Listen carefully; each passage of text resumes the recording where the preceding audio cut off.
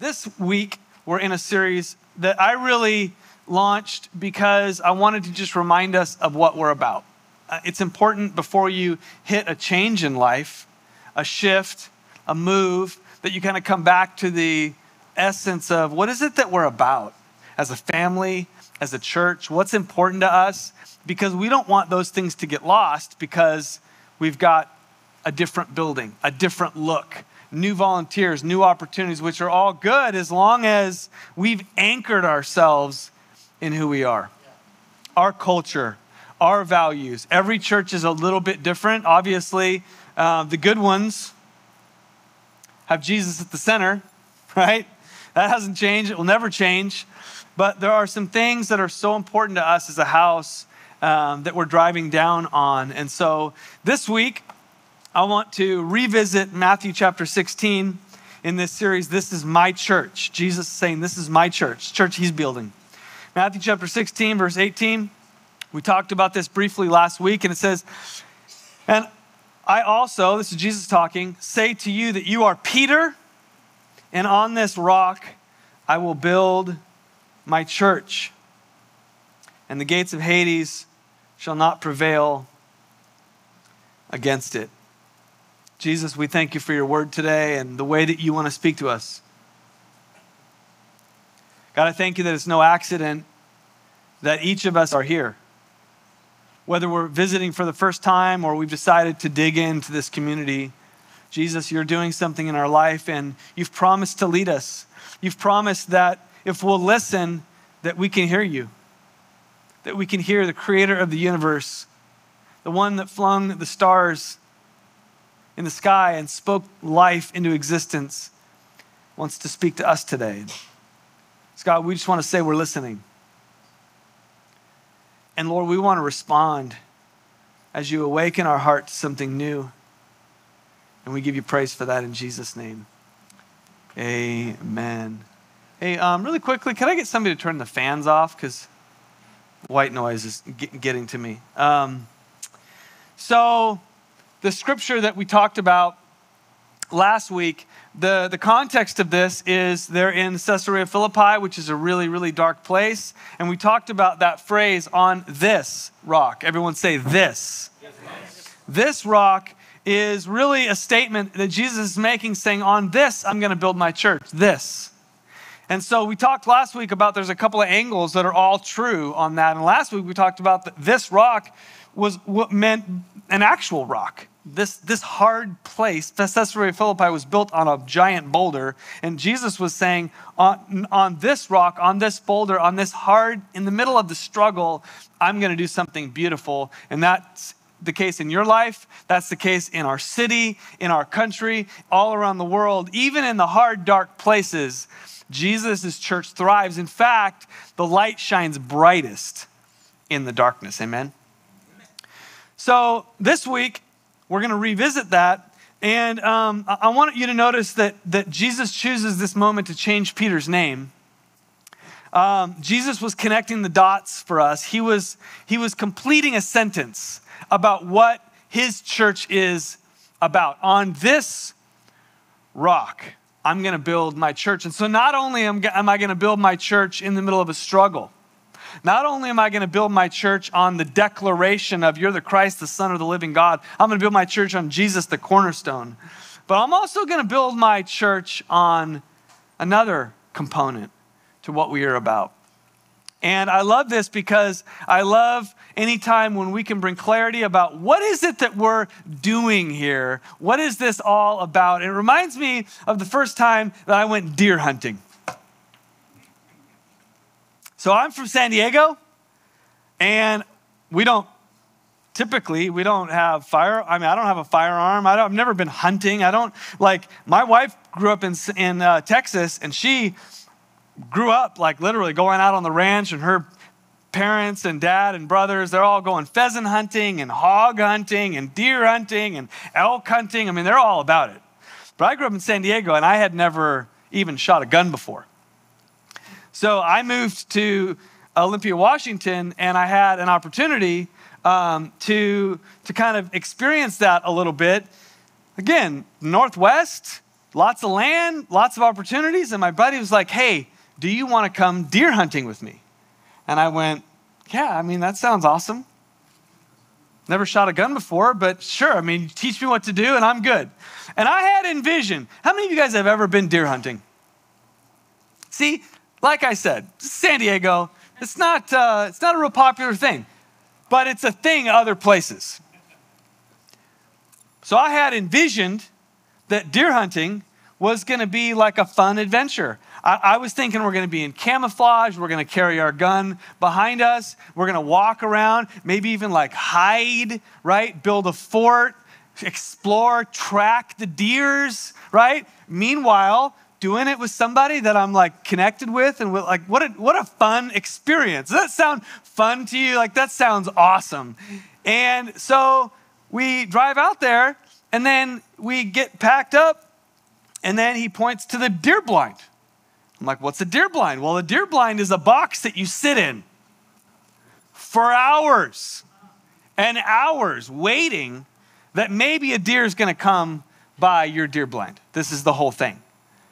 And so we have our hot chocolate and he goes, yeah, this is deer hunting. We're going to go sit in that random box and it's like freezing cold. We're bundled up. So we get in this little box and we're sitting there and I'm peeking over the side looking for the deer. You know, and I'm kind of ADD. I mean, I don't sit very well for long periods of time. So I'm like, right? And so then I start talking and he's like, shh, you can't talk. You're going to scare the deer. I'm like, what deer? There's no one here but us, you know? He's like, just sit there. So an hour goes by, right? 2 hours go by, 3 hours go by. There's no deer. It's just he and I, freezing cold, drinking hot cocoa, no talking. Stop talking. So like 5 hours, no joke. And my buddy's like, yeah, this is what it is. This is deer hunting. Isn't this awesome? And I'm like, this is not awesome. Get me out of here. I'm never doing this again. So finally, I peer over the blind and there's a deer.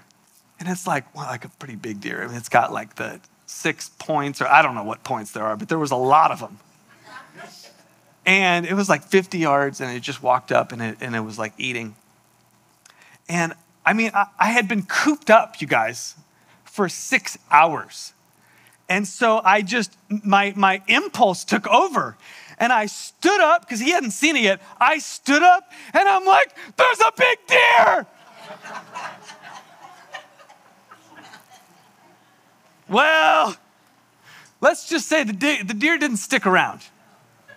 That was the end of our deer experience. He almost hit me over the head with the rifle. He's like, seriously? We sat here for 6 years, 6 hours. It felt like 6 years and nothing happened. Finally saw the deer and he ran off. And you know, it's like, I thought that this was gonna be a community building experience. Like, that's why I love golf, Dennis, right? We get to go out there and he doesn't shush me, except when he's standing over the ball ready to hit it. Like, we talk, we hang out, we fellowship, and that's what I thought this was gonna be about. Nope, 6 hours, you get hot cocoa and there will be no talking. I don't know if you've ever experienced something where you're like, I thought it was gonna be this, but it ended up being that. And I love moments when Jesus clarifies, this is what it's about. It's not about this, it's about that. And in this moment with Jesus, he's declaring something to Peter and he's sending a message to us about what this is about. This is about the formation and transformation of people. And Jesus is saying, I'm going to make my church about people. I'm going to make my church about your transformation. You are not Simon, you are Peter, and on this rock, I'm building my church. That's what this is about. We're not building performances. We're not building buildings. We're not building programs. We are building people. And it's one of our core values here at the church. And it sounds obvious, but unfortunately, not every church plays out this core value very well. There are churches that seemingly put performance above people. And I just want to say that we are driving a stake in the ground that no matter where we go, even at the Performing Arts Center, we are not a performance. It's not what we do here. We don't put the quality of the experience above the person. We value people here. And I believe that Jesus was making a statement when he said, the introduction of the church, this is the first time you're ever going to hear it. I had this vision. It's literally why I came. Yes, I came to die on the cross for your sins so you can walk in freedom, and then launch this movement called the church. And I'm going to introduce it. And simultaneously, I'm going to change your name, Peter, from Simon to Peter. Not because you're acting like Peter, because Peter means rock or solid, and Simon means wishy-washy. You're still wishy-washy. But I want you to know, I see that in you. And that's what I'm going to build my church on. It's a place, and I wrote this down. My church, just as what Jesus is saying, my church will be a place where people will discover who they are, a pathway to leave Simon behind by faith and become Peter. So good. How many want to be a part of a church like that? I want you to just consider for a second who Simon is to you and who Peter is. And from day to day, you probably feel like one or the other, depending on how your day is going, depending on your week is going. But the church is a place where Jesus not only calls out Peter in you, but creates a pathway for you to walk in it. And it's very different than you think.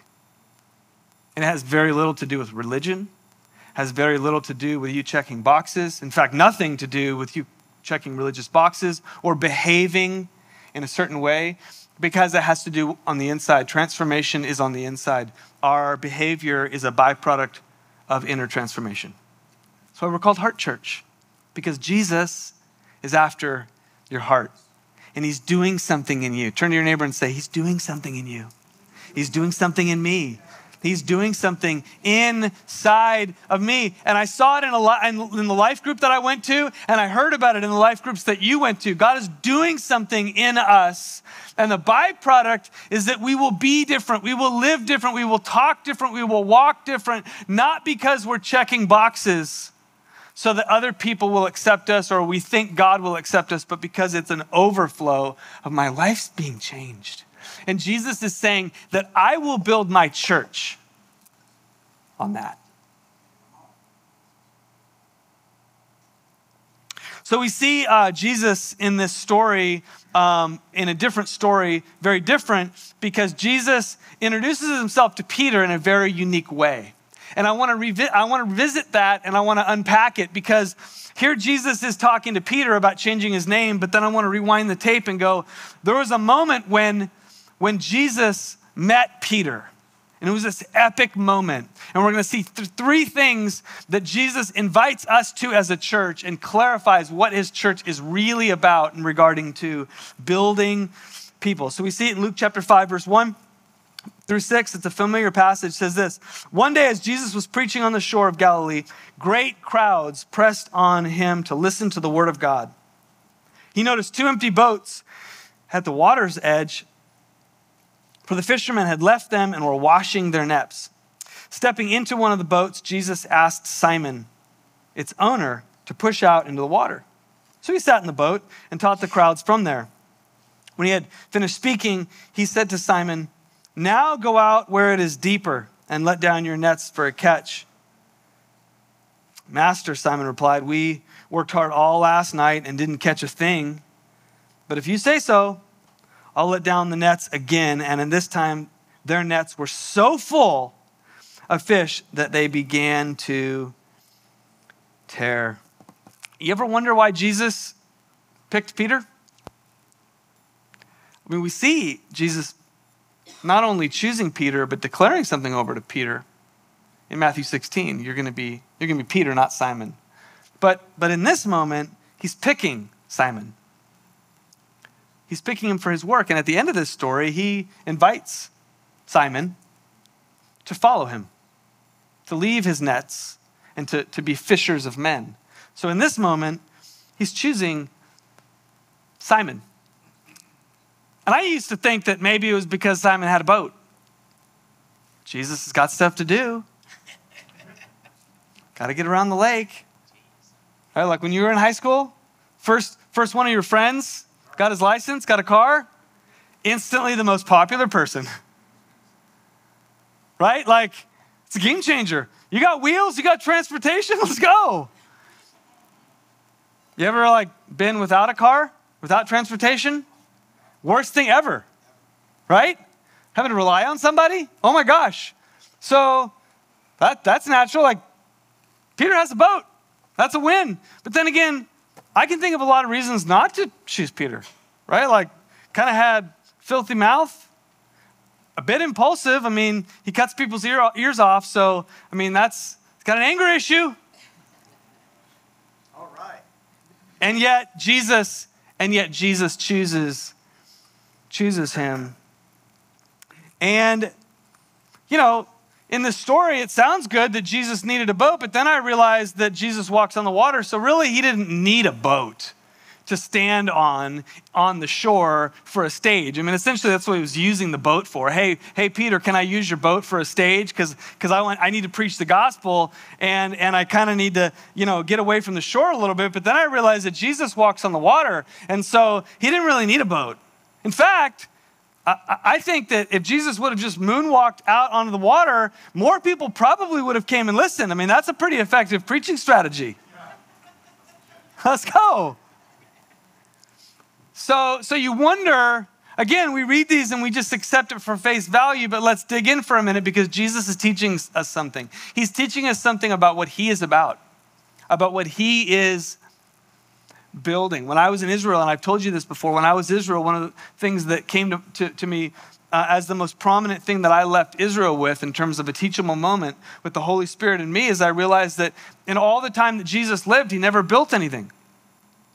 And if you're in Israel and if you're on a tour, you see lots of things that were built, lots of buildings that were built, lots of people that did awesome things. King Herod, he was a horrible king, but he was an amazing builder, and he built some incredible things that are still standing. And I walked around Jerusalem and down like Nehemiah's wall, that part of it is still standing, and I realized, oh my gosh,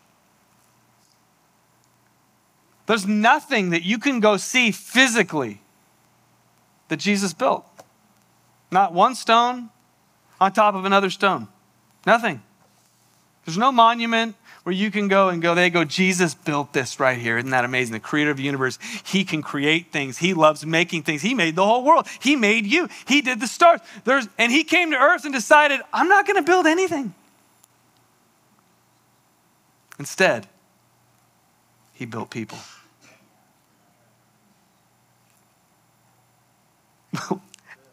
What? What am I doing with my life, right? Like this was this moment for me. I go, oh my gosh. How much time do I spend thinking that any level of an empire matters? Like anything other than investing in the lives of people matters. Nothing.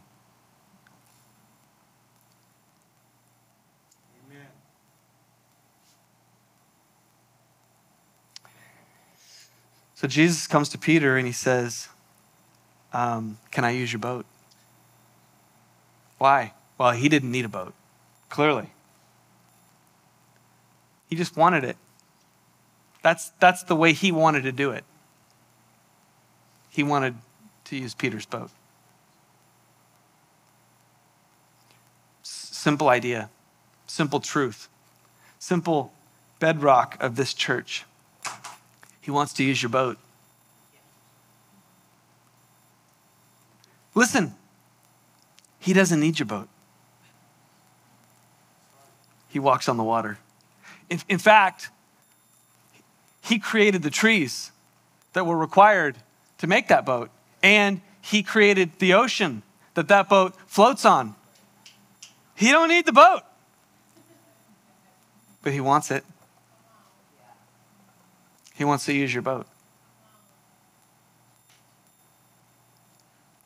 This is what Jesus was connecting the dots for in Matthew 6:16. On this rock.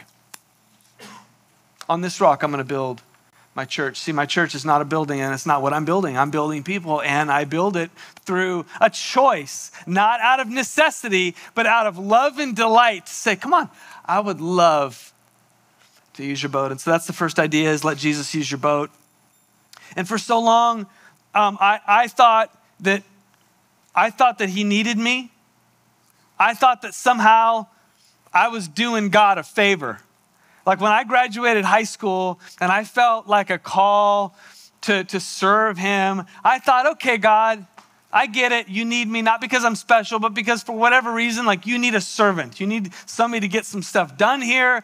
And so I'll give you my life and I'll do you a favor, God. And then when I volunteer to serve in areas, like I'll do it. I know, like I'll do you a favor.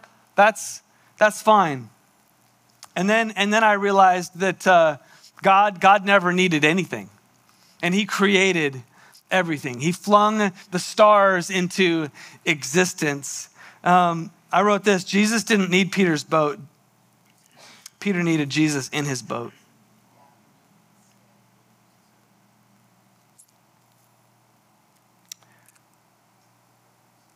I felt impressed on my heart as I was preparing this message that I want to dig into something that is personal for us. Because it's easy in the church to feel used. And many of us have been around long enough to have those kinds of experiences in church. Whether it's because of a leader or a circumstances where you just felt like it was just them needing your service and you got burnt out and you felt taken advantage of. Maybe it wasn't even at church. Maybe it was in a life group or a small group or, coaching or at work. But you just felt like I offered this and I was taken advantage of. I was used. I put my trust in this leader.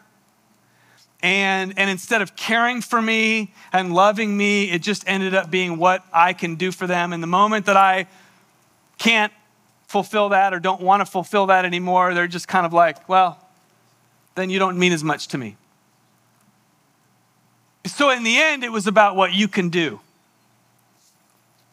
And those create wounds in our lives.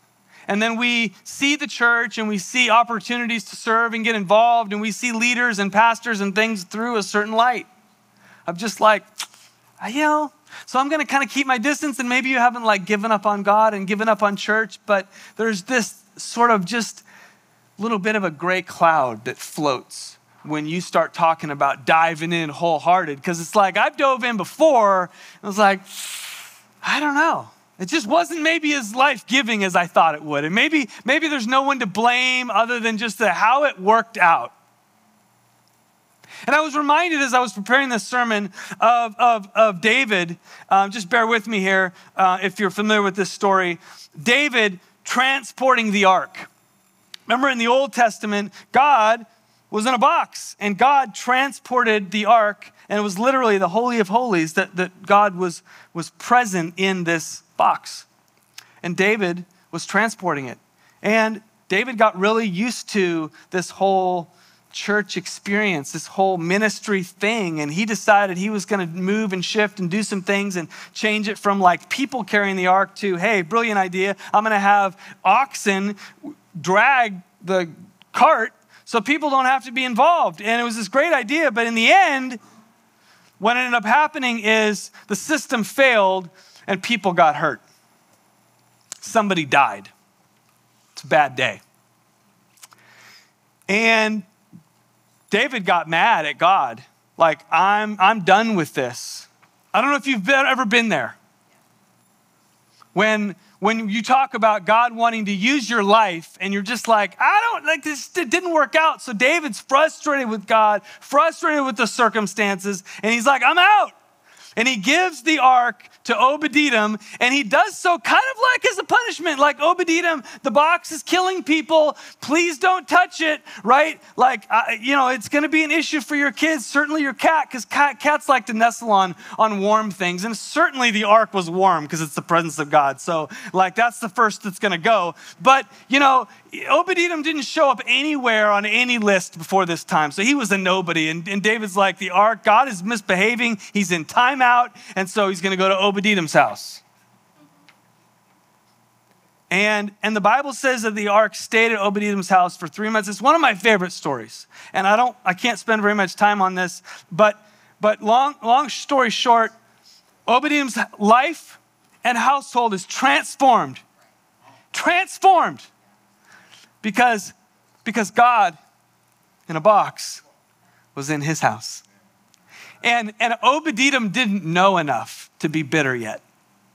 Obed-Edom didn't know enough to be frustrated with God or frustrated with the leader or frustrated with the church or know he could be taken advantage of. All he knew is that the king was like, hey man, and the king probably presented it as a gift, even though David's like, dude, this guy's gonna be dead in a week. So he gives the ark, and Obed-Edom's life transformed. The Bible says everything that Obed-Edom did flourished. But what's more powerful about this is what happened when David realized, you know what? Maybe I need to get back in the game. I've been away from church too long, and I've sat on the sideline too long. And maybe I need to give leaders and pastors and the church that Jesus is building, maybe I need to give it one more try. Maybe I need to make my boat available one more time, just to see.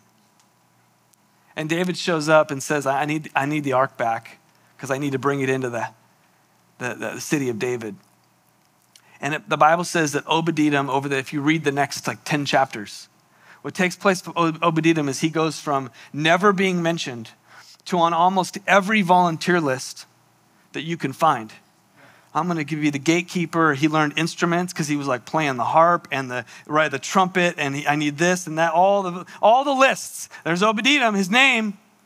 And then it says that for the next 7 generations, his kids and their kids and their kids were serving in the house of the Lord. Changed his life. Why? Because he didn't know enough to put walls up. He was just like, sure, sounds awesome. Presence of the Lord, he's good. House of the Lord, I'm in. And his life changed. And I just want to pause for a minute and say to you, the church is full of broken people, including leaders. There's no perfect church. This is not one of them. I'm not a perfect leader. But if you've been hurt in church, I just want to pause for a moment and say, I'm sorry.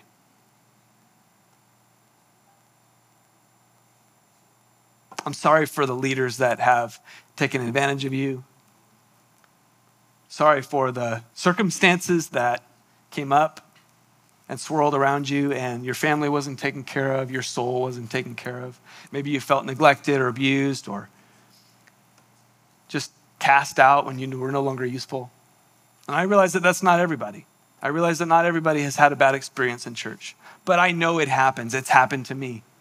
And there was a time when the wound was so tender that I didn't know if I was going to get back involved.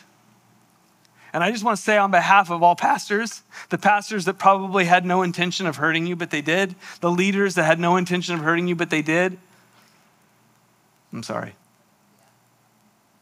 Will you forgive us and realize that we're human? And that the churches that Jesus is building, he decided to do it with humans. He decided to do it with David. He decided to do it with Obed-Edom. He decided to do it with Peter, an absolute mess. And he just said, come on, let's build something together. Let's build something together.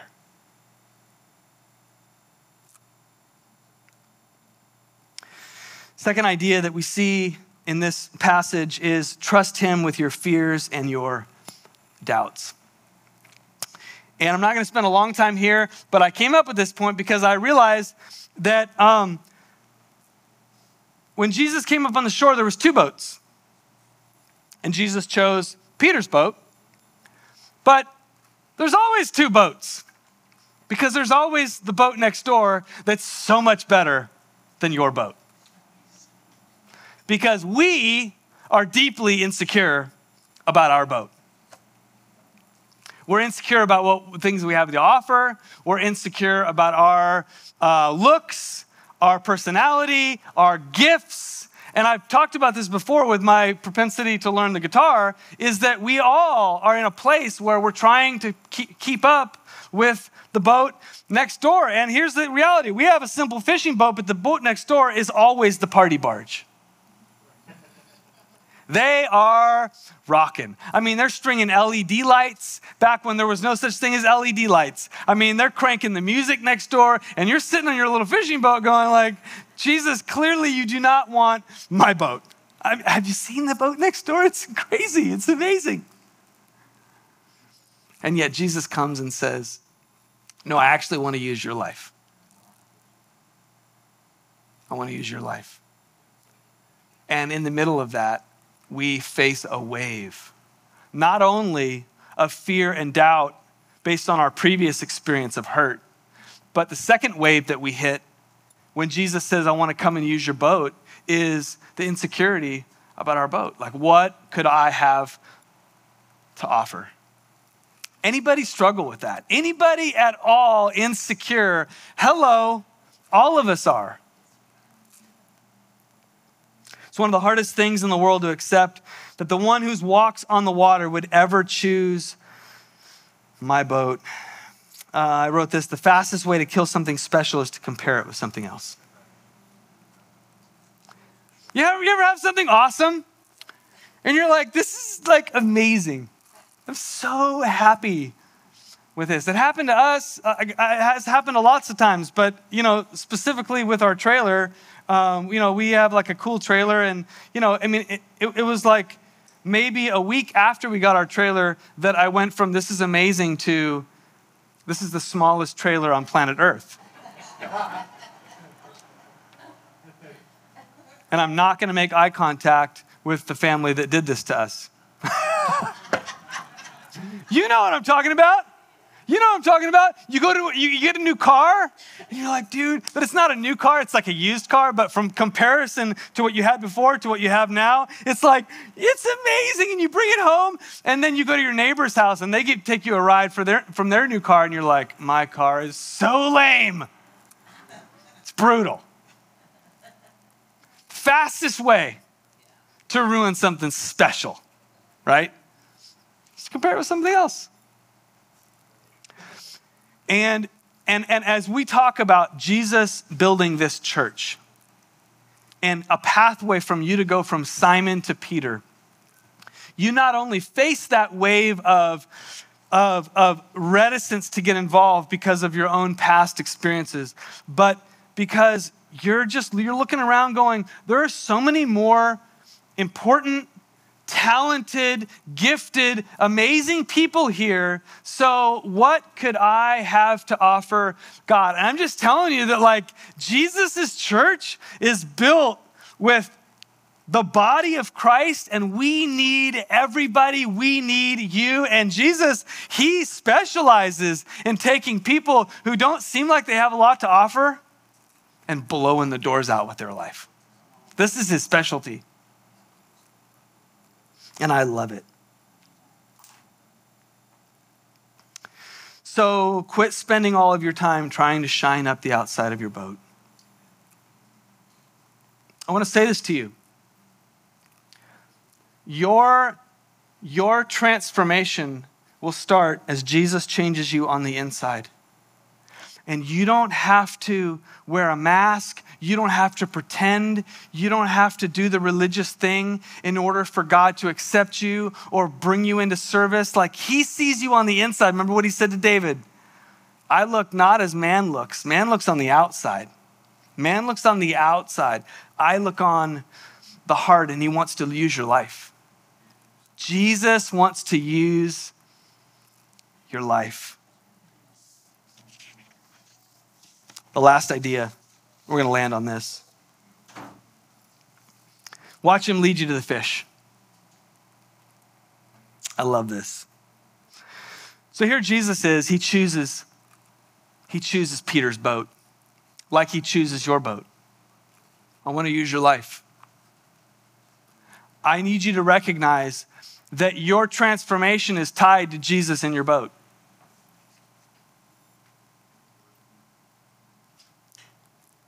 So before we go to this point, I want you to connect the dots with the incredible work that Jesus is doing in you, with you taking a step of faith, like we did out on the water when we were on the water's edge, when Jesus was inviting us into the water when we were at camp. There's a step of faith to say, all right, I don't feel like I have anything to offer, and I'm hesitant because of my previous experience. What is this going to look like for me? These leaders that I'm entrusting my life with, are they trustable? Because I got hurt last time. And so I'm sitting at the water's edge, and God's saying, I want to use your life. I want to transform your life. I want to create a pathway for you to move from Simon, who you see yourself as, and Peter, who I see yourself as. And that's the difference, by the way, between the names. Simon is who we see ourselves as. Peter is who Jesus sees us as. And he says, I want to create a pathway, but it requires this simple thing. Okay, I'm in.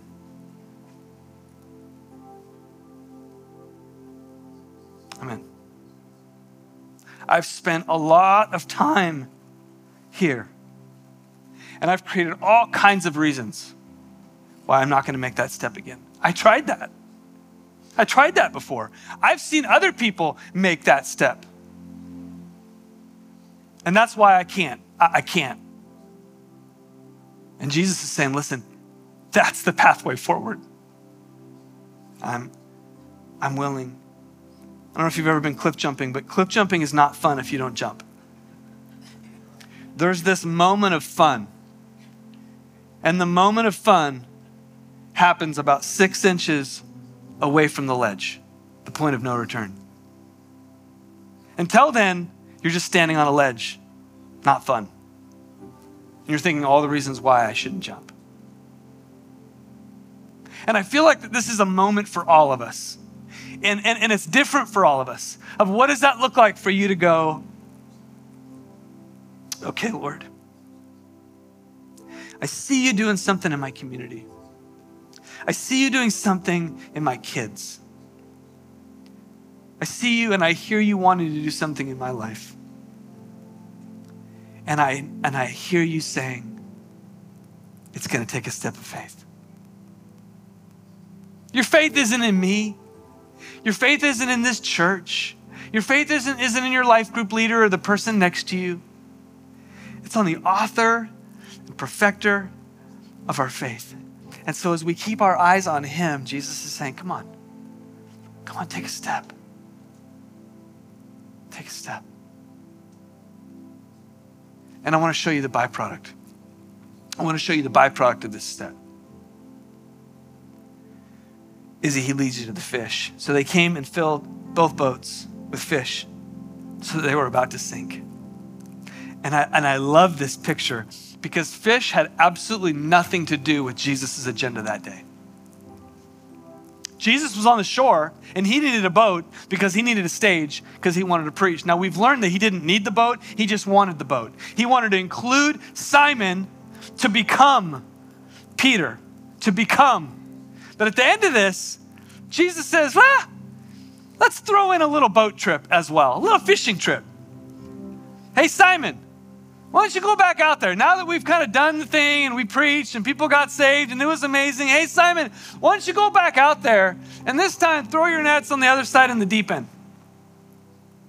And Peter's like, I am a fisherman, you're not, first of all. Second of all, I tried that all night, which is when you're supposed to fish, not in the middle of the day. And we didn't catch anything, which means this isn't the right spot, Jesus. I'm gonna try to do you a favor so we all don't look stupid. It's not the right spot. So Peter's like, trying to tell him, but he's like, nevertheless, at your word. In other words, Jesus, this is your out. This is for you to say, oh, you're right, Peter. I was just kidding about that. I was testing you. And he's like, no, I actually want you to do this. I love this. And we see what happens. The net was bursting. And those fish had nothing to do with what Jesus wanted or needed. Those fish had to do with what was important to Peter. So what I'm saying to you, what Jesus is saying to you, is that when we decide, okay, Lord, I'm going to take this step of faith, Jesus not only meets you with the security and with safety and with opportunity, but he blesses your life to overflowing. And I'm not talking about material things. I'm talking about your soul bursting with hope and goodness. I'm talking about your family and your kids. I'm talking about the things that really matter to you, that matter on the inside. Jesus is like, listen, I know where the fish are. I created them. And I actually tell them where to swim. So go throw your net over there, because I know what's important to you. I know what matters to you. And we live in this finite world. Listen, we live in this finite world where this is the only things that we get. This is the only space that we have. And we live like we got to guard it, don't we? We live like we have to guard our fortress. Because no one else is going to, that's what our world teaches us. No one else is going to guard it for you. You better guard it. So our finite resources, our finite faith, our finite security, it's all like guard it, keep it, watch over it. Because no one else is looking out for you. And that leader that hurts you, they just proved that. They're not looking out for you. You look out for you. They're not doing that. They're looking out for theirs. So you look out for yours.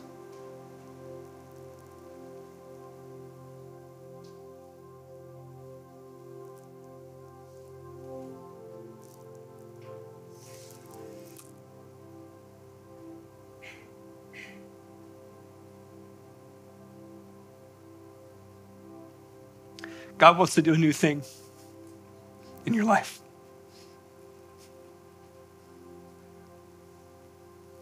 And I just feel like the Lord is taking a sledgehammer to those places in your life where you've been held back by this stuff. It's the garbage of the world. It's how the world thinks. And the enemy has used it in your life to keep you from the abundance that he has, from immeasurably more. He has more for you. He has more for you. And you can't get you there. And so here we are, church, on the water's edge. And God's saying, come on, take that step. Let me use your life. Quit living out of fear. Quit making decisions out of fear and hesitancy, and you're so calculated, and it's just like, well, I don't know. And then you take one half step and the enemy's right there, and he's like, no, you can't. You got to live in this. You got to live right here. I'm not going to let you out of the barrier that we've created. And so you better be guarded, and you better watch your stuff. You better not let them take advantage of you. That's the enemy. And the Lord just wants to take a sledgehammer to that whole thing and say, come on, I've created a broad place for you to live. Come on, don't live in fear. I've paved the way for you to walk in freedom. And I want us to be like Obed-Edom. I want us to be so naive. Like, sure, you can bring the ark into my house. I don't know enough to know it's killing people. I don't know enough to create barriers around it. I just put it in my house. And then every morning I find myself kneeling up against it and worshiping because I can't help myself. Because that's what we're doing here. And so, Father God, right now we come to you, Jesus, and we hear you saying that it's this rock that I'm going to build my church. That's what we're doing. God, as Heart Church, no matter where we find ourselves, we're going to respond to the building of people, to the invitation to step out of our comfort zone and out of our hurt and out of our fears to become Peter. Jesus, we hear you asking, come on, I want to use your boat. I want to use your life. I want to use your scars. I want to use your past. I want to use your gifts and your personality. I love you. I've created you. Come on, let's do this together. And then finally, as you take this step, just know that I know the things that are important to you. I know the desires of your heart. I know where the fish are. Trust me. Trust me with your resources. Trust me with your fears and doubts. Trust me with your past hurts. Trust me with your hopes and dreams. Come on, I've got you. Exceedingly, abundantly, above all that we ask or think. That is what he is doing. And so we say yes to that.